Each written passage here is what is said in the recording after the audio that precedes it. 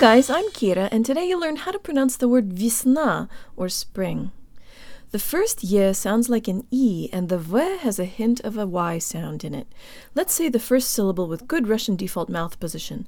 Jaw slightly forward, tip of the tongue behind the bottom teeth, lips rounded and protruded. Vis. Vis. The second syllable is stressed. Jo tang lips. Na. Na.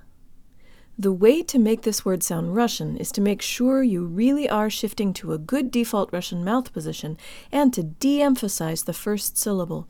It's not весна, but jo tang lips. Весна.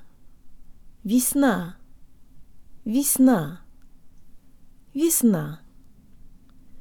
Весна. That's it, guys. Be sure to subscribe on YouTube, share my videos, suggest a word, and check out my video course at unlockingrussianpronunciation.org, where I explain why some letters sound different in certain situations and how you can learn to predict and pronounce all of the subtleties. And if you teach Russian and you like my videos, please consider tagging me on Instagram so your students can see them too. Счастливо!